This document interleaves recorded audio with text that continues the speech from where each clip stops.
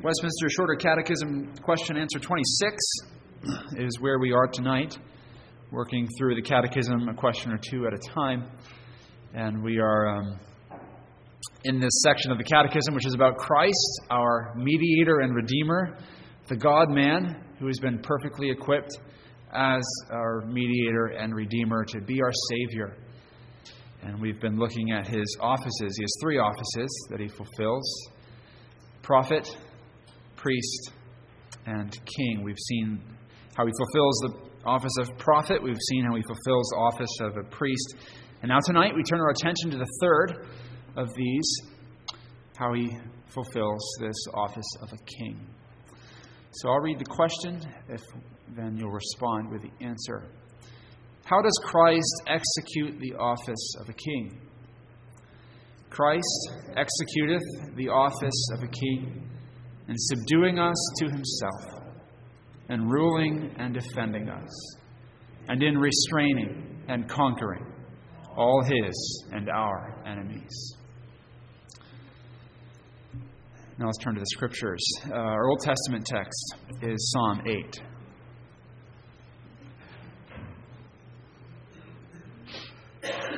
That's on page 483 in the Pew Bible. Psalm 8, starting in verse 1. O Lord, our Lord, how excellent is your name in all the earth, who have set your glory above the heavens. Out of the mouth of babes and nursing infants you have ordained strength because of your enemies, that you may silence the enemy and the avenger. When I consider your heavens, the work of your fingers, the moon and the stars which you have ordained, what is man that you are mindful of him, and the Son of Man that you visit him? For you have made him a little lower than the angels, and you have crowned him with glory and honor. You have made him to have dominion over the works of your hands. You have put all things under his feet. All sheep and oxen, even the beasts of the field, the birds of the air, and the fish of the sea that pass through the paths of the seas. O Lord, our Lord, how excellent is your name in all the earth. And over to our New Testament text and the sermon text for tonight, Ephesians chapter 1. We'll read verses 15 to 23. We'll really start focusing in verse 19 through the end of the chapter, but we'll read verses 15 to 23 here. Therefore, I also, after I heard of your faith in the Lord Jesus and your love for all the saints, do not cease to give thanks for you, making mention of you in my prayers, that the God of our Lord Jesus Christ, the Father of glory, may give to you the spirit of wisdom and revelation in the knowledge of him, the eyes of your understanding being enlightened, that you may know what is the hope of his calling, what are the riches of the glory of his inheritance in the saints, and what is the exceeding greatness of his power toward us who believe, according to the working of his mighty power, which he worked in Christ when he raised him from the dead and seated him at his right hand in the heavenly places, far above all principality and power and might and dominion and every name that is named, not only in this age, but also in that which is to come. And he put all things under his feet and gave him to be head over all things to the church, which is his body, the fullness of him who fills all in all. Thanks be to God for his word. Let's pray together. Lord, we pray that you give us that spirit of wisdom and understanding and the knowledge of Christ, even of that which we've just read, that we would know the hope to which you've called us, the riches of your glorious inheritance in the saints, and the immeasurable greatness of your power toward us who believe. And show us the goodness and glory of Christ our King, and show us his power, and show us what that means for us. Teach not only our minds, teach our minds and our hearts and our wills We pray this in Jesus' name. Amen. How would you describe God's power as it's at work in your life and as it's at work in the church?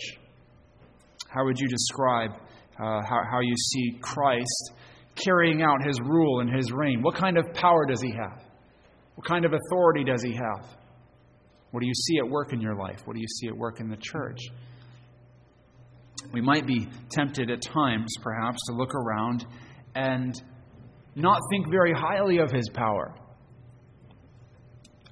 We look around, we see the obvious power of the earthly kingdoms around us, those things set against Christ, the powers of this present darkness, this present evil age, as Paul calls it. We look at the world and we see the state of the church today.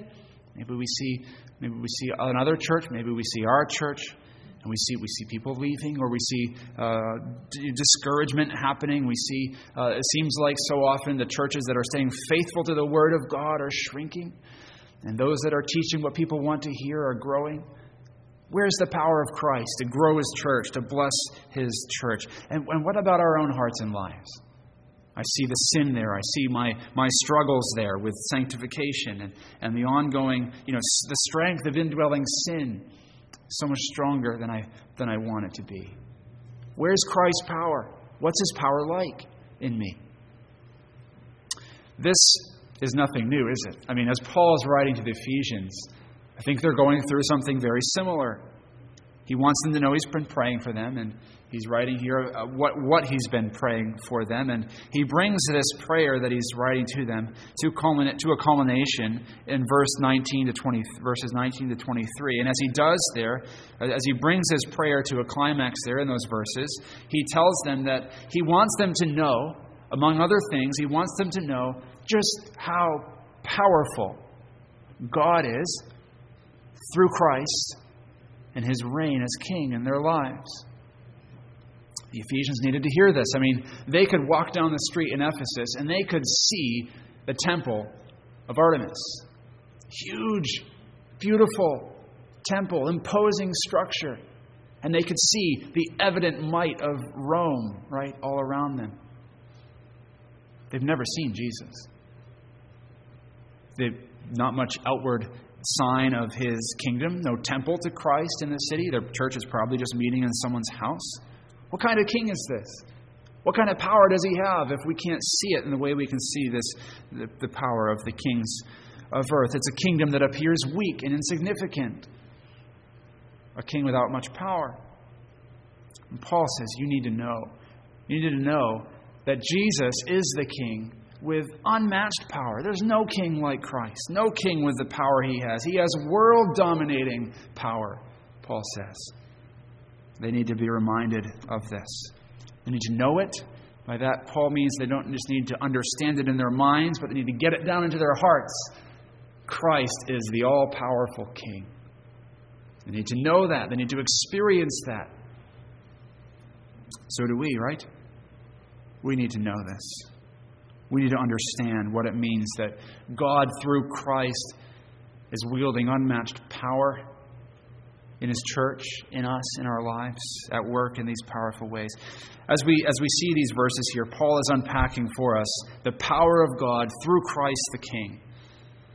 And as we look at these verses, we don't see Jesus explicitly called King.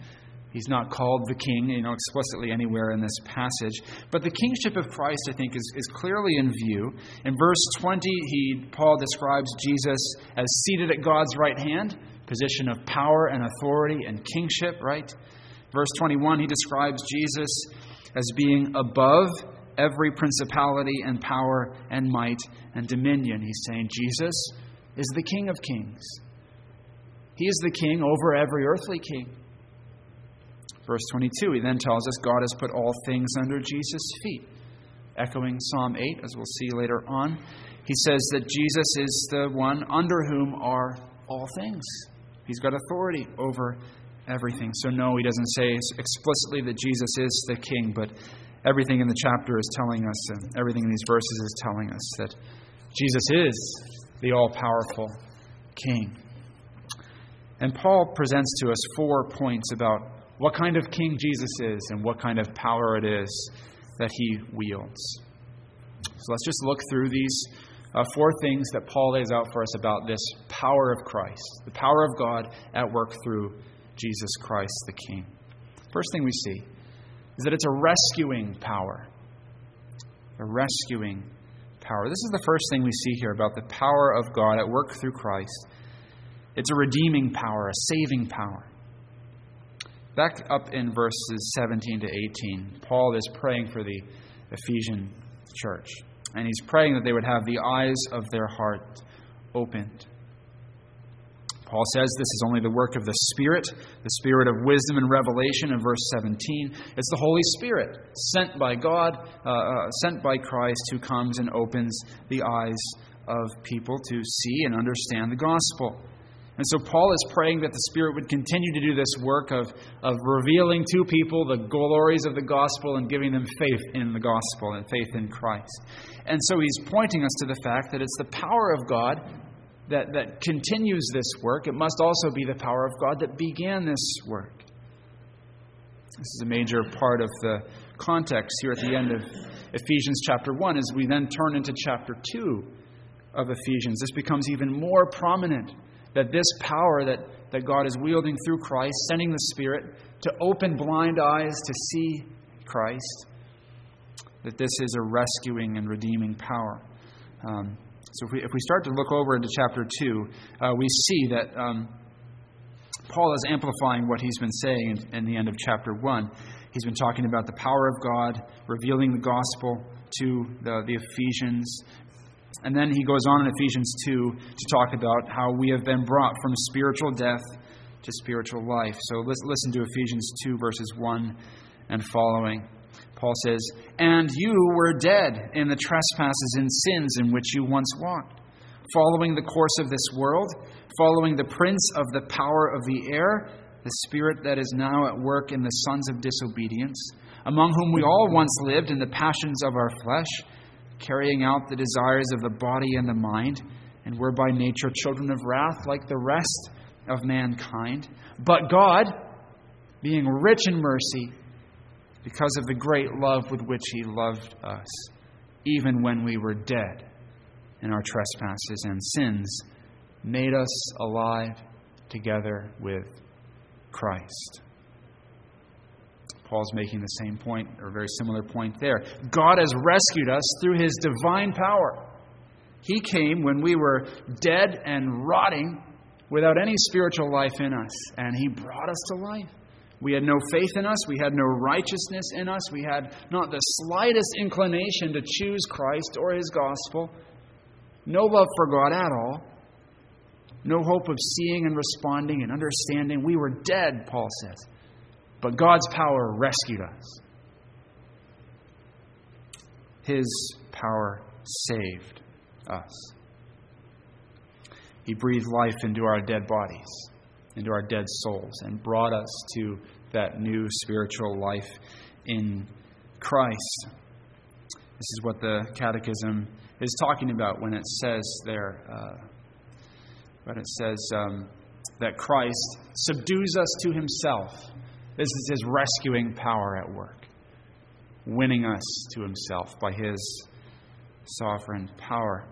Paul puts it this way in the sister letter to Ephesians, Colossians 1, verses 13 to 14. He says, "He has delivered us from the domain of darkness and transferred us to the kingdom of His beloved Son, in whom we have redemption, the forgiveness of sins." Loved ones, this is your spiritual autobiography. Right? Whether you experienced it in a dramatic way like Paul on the road to Damascus, or Luther when he almost gets struck by lightning, right? And there's that dramatic conversion. Or if you've never known a day when you didn't love and trust the Lord Jesus Christ as your Savior, this is still your spiritual autobiography. Dead in sin, and Christ came and subdued my heart, my proud, arrogant, God-hating heart. He took it, broke it, captured it, brought it into His kingdom.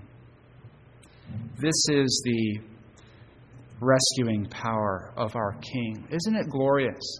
Right? That Christ's power is not like when we have this say, right? Power corrupts. absolute power corrupts absolutely. Not for the Lord Jesus Christ. But He has absolute power, doesn't He? But how does He wield this power for His elect? He rescues sinners, dead in sin, who hate His kingship. He rescues them, makes them part of His kingdom. He rescues us by this power. He redeems us. Second thing we see here is that this is resurrection power. This power that God is wielding through Christ the King is a resurrection power. Look with me at verses 19 through 20. According to the working of His mighty power, which He worked in Christ when He raised Him from the dead and seated Him at His right hand in the heavenly places. Paul's saying to the Ephesians, the power of God I'm talking about here, which is at work in you, this great power, this exceeding power, is the same power that God used to raise Jesus Christ from the dead. Now, I used to understand that more as Paul's saying, that this tells us about the degree to which God's power is at work. And that's true. I think it does. That the amount of God's power, or the powerfulness of God's power, we might say, is the same at work in us as it was when He raised Christ from the dead. And what tremendous power that is. That's true, I think. But I think Paul is not only saying that, I think he's also saying this. The same kind of power is at work in you as was at work in the resurrection of Jesus. The same kind. What do we mean there? That what God did in raising Jesus Christ from the dead is exactly what He's doing in Christians now.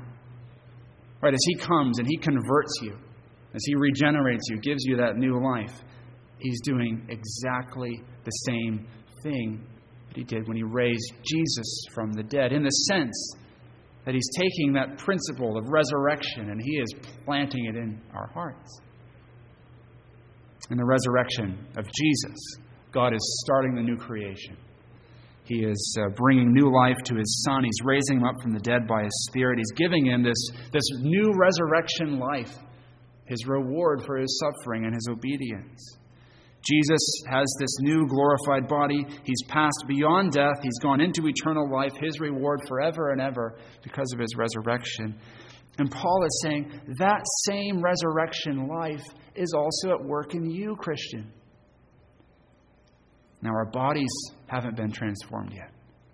It's only a matter of time, because the seed of the resurrection has been sown in our hearts. God has united us to our Lord Jesus Christ. We're united to the resurrected Christ. And that means that we ourselves have His life and resurrection power coursing through our spiritual veins. He's at work in us. It's only a matter of time till we too enter that resurrection life in all its fullness, right? Not only in our souls, but also in our bodies. This is why in just a few verses in chapter 2, again, as we just looked at chapter 2, but we look there again, Paul's going to write there about how we were dead, but then what? We were made alive together with Christ. He's talking about Christ's resurrection and how that's applied to us. And that gives us this new spiritual life. The power of His resurrection coursing through us, pulsing through us, giving us this new life. This is the power of Christ, that King, right? Our King. He's subdued us, He's rescued us, and the kind of power that's at work on us now is the same power that raised Him from the dead, giving us eternal life. That's the second thing. The third thing we see here about this power of Christ is that it's a restraining power. You see there in the Catechism, it talks about in this in the final clause there, in restraining and conquering all His and our enemies. And that's exactly what we see Paul describing in verses 21 to 22 here, how Christ's power as King is a power that restrains and conquers all His and our enemies. The text says, starting in verse 21, "Far above all authority and power and might and dominion and every name that is named, not only in this age, but also in that which is to come. And he put all things under his feet." So Christ has been raised from the dead and raised all the way into heaven and sits on the right hand of God in all power and all authority. He's the king. He's reigning. And what's he doing with this power? Right, he tells his disciples, Matthew 28:17, Jesus says, as he's preparing to ascend, "I've got all authority in heaven and on earth now. All power in heaven and on earth has been given to me." Paul's saying the same thing about Jesus Christ. What's this power for? Well, it's for restraining and conquering his enemies. It's for judging and destroying the enemies of God and the enemies of God's people. It's a power over all creation, and especially those who are the enemies of God and his people. It is Christ's power here as he restrains and conquers God's enemies. It's by this power that he's going to defeat the nations and defeat all those who stand against God. As Paul refers to these principalities, powers, might, dominion, he's referring to the kingdoms of the earth that set themselves against the Lord and his anointed, as we read of in Psalm 2. He's referring to the powers of darkness, the spiritual powers of the devil and his kingdom that set themselves against Christ and his kingdom. And he's telling us that there's not one square inch, right, as Abraham Kuyper famously said, not one square inch over which Christ does not say, "This is mine." He has all power, all authority. So to the Ephesian church, Artemis and her fine temple, she's under the feet of Christ. Caesar in Rome, with all that military might at his disposal, under the foot of Christ. Satan, the prince of the power of the air, he's on a leash. Right? He's under the foot of Christ. He is under Christ's dominion and authority. Any government that sets itself against Christ and his kingdom, Christ is sovereign over it, superintending it. We can expand this principle, and we can make a catalog, make a list of all the enemies that we face as Christians. All the enemies that are the enemies of God, right? We've mentioned the devil, the tempter, and his work as he tempts us and accuses us and does everything he can to make us forsake Christ. He's powerful, far more powerful than we are. What's our hope? It's that Christ restrains and conquers him. That he's already under Christ's feet. Christ's foot is already crushing him. It has done so. It will do so. What about our flesh, our tendency to sin, the indwelling sin within us? Is Christ king over this as well? Is this under his foot? Is he also more powerful than my indwelling sin? Absolutely he is. How about the world, the authorities of this world, which set themselves against the Lord, right? And the way the culture tempts us with such a powerful pull. Is Christ sovereign over them too? Absolutely. How about the final enemy? Death. Christ sovereign over death? Absolutely. He came, he laid down his life, killed death by his death, rose again. Death is now his tool and his servant. It's no match for him. All right, so all the enemies that we face, every single one of them is no match for Christ. Can't hold a candle to his power. Can't threaten the Christian in the least. Now, it's true that often we look around and the enemies of Christ, the enemy of Christ's church, can appear strong and they can appear like they're getting the victory. And the church of Christ can look downtrodden and humiliated and forsaken. But we need to look not with the eyes of the flesh, but with the eyes of faith at what Christ promises us here. Right? We look over at Romans 8, and Paul there talks about the things that can't separate us from the love of God in Christ. The things that can't break or overcome his power and his love for us. And he has a long list of things that will try and threaten to and appear to. Nakedness, famine, danger, sword, goes on. The powers of darkness will appear at times to have the upper hand. But Paul says that nothing can separate us from the love of God for us in Christ Jesus our Lord. So, loved ones, Keep this in mind. Every enemy you face in the Christian life, whatever it might be, every enemy you face in the Christian life is under the sovereign rule of Christ, your King. There is no enemy you face that is stronger than your Lord Jesus Christ, your King. And so you have Christ there to be your help and your strength, no matter what it is, whatever enemy it might be, the world, the flesh, the devil, death itself, the suffering that leads to it. They're all restrained by Christ, and they're under His feet. This should give us such confidence, courage, hope, shouldn't it? In our Christian walk. The fourth thing is we see that Christ's power is a ruling power. We saw His rescuing power, His resurrection power, His restraining power. Fourth and finally, His ruling power. Christ's power is not only restraining evil and conquering His enemies, it's also ruling His church. He's king for His church. He's ruling over His church. Verses 22b through 23, Paul writes, He gave Him to be head over all things to the church, which is His body. God gave Christ to be the head and king of His church.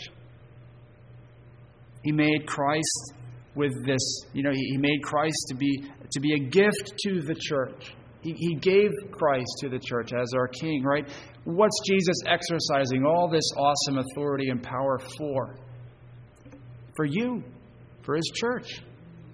Right? He's not doing this abstractly. He's not just. This isn't just a concept. This is a reality that Christ the King is superintending everything by His almighty power for you, for our church here. It's a glorious thing that the King of Heaven is ruling over us. What resources does He have? Right? He has every resource to bless us, to bring us along in the Christian life, to get us to glory, to make us to persevere. He's using all His power to bless us for our good. What great confidence that should give us. The Catechism tells us here that as Christ rules us, this means two things. It says there in the middle there, in ruling and defending us. And that's what Paul's describing here. Christ rules us as our King, and He defends us as our King. He talks about how Christ rules the church, how He's the head of the church. He's got authority over the church. And that means He's the King. What does that mean? Well, He's ruling us. That means He's in charge. That means that we follow where He goes. We do what He says. He's got all authority over us. There's not a single area in our life we can seal off, shut the door, say, Christ, you can't go in that room. You can have the rest of the house, but that's mine. Nope, it's all His. And he tells us what we are to do as a church. There's not an aspect of our church life He's not sovereign over, in which He does not call the shots. So we've got to give up our own, attempts to build our own petty little kingdoms and hang on to our own agendas and submit ourselves entirely to King Jesus. He rules us. How does He rule us? He's in heaven. We're on earth. How does He rule us? Well, it's by His Word and His Spirit. He's not left us as orphans, right? He's given us His Spirit, as John reminds us in his Gospel. He's given us His Spirit, and the Spirit takes the Word and leads us and rules us and governs us by His Word. And Christ gives officers to His church, as Paul goes on to talk about in Ephesians chapter 4. He gives pastors and elders and deacons to His church to guide them and shepherd them. And elders specifically are called to be under shepherds of Christ, the chief shepherd, ruling on Christ's behalf over the church. This is how He rules us.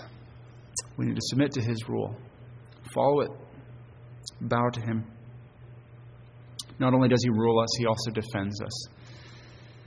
He defends His church. No danger can reach us that He does not allow. No harm can come against us, loved ones, that He has not purposed for His glory and our good. We saw this morning in Sunday school. The gates of hell will not prevail against Christ's church. The city of Satan will not prevail against the city of Christ. No weapon fashioned against the church shall succeed. No spiritual enemy that sets himself against us will succeed in the long run. That wonderful hymn, the Church's One Foundation, has a verse that goes like this: "The church shall never perish. Her dear Lord, to defend, to guide, sustain, and cherish, is with her to the end." That's what Christ our King is doing. Defending us, guiding us, sustaining us, cherishing us, keeping us in the shadow of His wings. What can harm us there? His faithfulness is our shield and buckler, as Psalm 91 reminds us. He's our King, defends us. This is illustrated so well in Pilgrim's Progress. There's so many dangers that Christian faces as he goes through his pilgrimage to the celestial city. And at one point in this story, Christian is going along, and the path leads through these two lions. And they're raging, hungry lions, right? And they're there on either side of the path. And it looks like they're going to kill whoever tries to walk through that path. But Christian knows that the King will keep him and guard him. So he walks carefully through between the two lions. And then he sees that they're chained, that they can't reach him. Now, in the Christian life, oftentimes there are things that look like that, aren't there? Right? There are those dangers that look like they're going to tear us apart. We need to remember, Christ the King is sovereign over those. And maybe they will, in a sense, right? Maybe the lions aren't chained. Maybe there will be pain and difficulty and suffering. Often there is, right? Christian's companion, one of his companions, becomes a martyr in the story of Pilgrim's Progress. But what is the truth here? It's that even though we do go through these difficulties, and it feels like oftentimes the persecution or the suffering that we're going through does reach us and hurt us, Christ is still our defender. This is illustrated really well in the life of the Apostle Paul towards the end of his life over in 2 Timothy 4. He's on trial for his life before Caesar, and he's been abandoned by most of his co-workers and friends in the church there in Rome, it seems, to have forgotten him. And he's there, he's on trial all by himself. And he's writing to Timothy about it. And he says to him in 2 Timothy 4:17-18, "The Lord stood by me and strengthened me, so I was rescued from the lion's mouth. The Lord will rescue me from every evil deed and bring me safely into His kingdom." Now, Paul writes that, and we don't know if he means, when he says that God rescued him from the lion's mouth, does he mean that Caesar gave him another day to live? Does he mean he's been acquitted?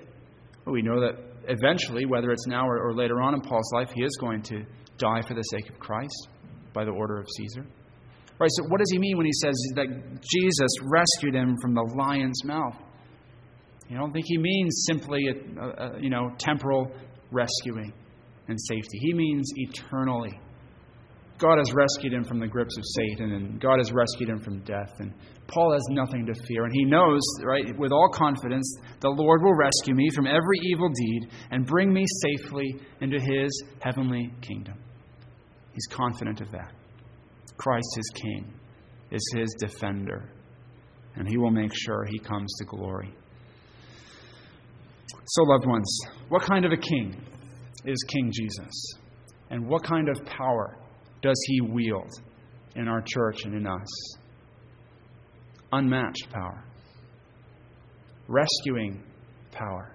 Not brute force, not tyranny, but a power filled with grace and love that has come down and offered His own life for us, rescuing us from our sin. It's the power of His resurrection now at work in us, restraining His enemies, ruling and defending us. So trust His rule, trust Him, and have confidence in your King and His power to save. Let's pray together. Lord, we thank You for our Lord Jesus Christ, our King. We pray we would bow the knee to Him, trust Him, rest in Him, and have all confidence in Him and His almighty power as our King. Father, we thank You for this word from You. We pray You bless it richly to us now and cause us to go out from here equipped, filled with Your grace, holding fast to our Lord Jesus. We ask it for his sake. Amen.